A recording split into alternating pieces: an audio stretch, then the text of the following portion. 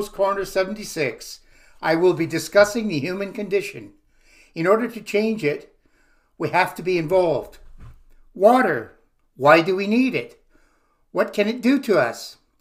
An average adult body is 50 to 60% water, which is roughly 51 liters. Men have more water than women, with a man's body being 60 to 65% water compared to 50 to 60% for a woman. Water exists throughout the body. Cells contain 60% of all the water in the body, with 1/3 surrounding the cells. Water is vital to keeping us alive and functioning. How long can a person survive without water? The human body needs a lot of water to function correctly, and a person may only survive a few days without it.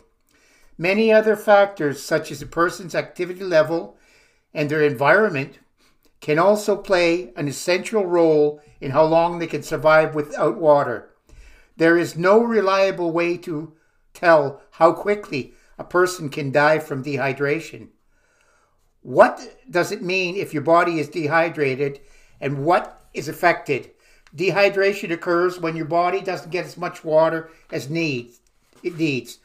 Your body can't function properly, and how it is affected depends on whether you are mildly or severely dehydrated, which depends on how much fluid your body is missing. If dehydration continues too long, it can cause shock, severe damage to internal organs like the liver, kidney, and brain. Water is also an essential nutrient because your body needs more water than it can produce on its own. We lose water every day through vapor elimination, respiration, and perspiration. We know that you can live a long time without food, but only a few days without water. What are some of the things water does for you? It helps regulate the body temperature. Water supports your digestive system and keeps the process moving. Water in the form of synovial fluid in your joints acts as a shock absorber and slows down wear and tear. It's crucial in controlling blood pressure. Water helps your immunity by flushing toxins from your body. It also helps regulate your body's electrolytes, which regulates nerve and muscle function. It maintains the acid balance in your body. There are different options as to how much water you need, and the answer varies from between 4 and 8 cups, or 32 ounces or 62 ounces. Some even say 96 ounces. What really determines how much water a person needs are specific to each individual. It depends on the person's age, exercise level, medications taken, and the person's overall health. You will need more water when it's hot outside, if you're running a fever, or if you had an illness that caused diarrhea or vomiting. Your brain will tell you when you are dehydrated and when you need water by making you thirsty. Is your thirst a reliable gauge to tell you when to drink? Thirst signals actually decrease as you get older. This means you need to make sure you're getting enough water, even if you aren't thirsty. Some people may not get thirsty unless they really work out or it's a hot day. They could get dehydrated. Getting dehydrated isn't good because it can cause headaches, muscle cramps, sprains, and muscle sprains. And dehydrated tissues are more prone to injury. This leads to the question, how do you get enough fluids if you're just not thirsty? Here are a few tips if you are one of those who struggle each day to get enough water. Set a realistic and achievable goal each day for how much water you want to drink. Track how you are doing. Try to drink the largest portion of the water early in the day.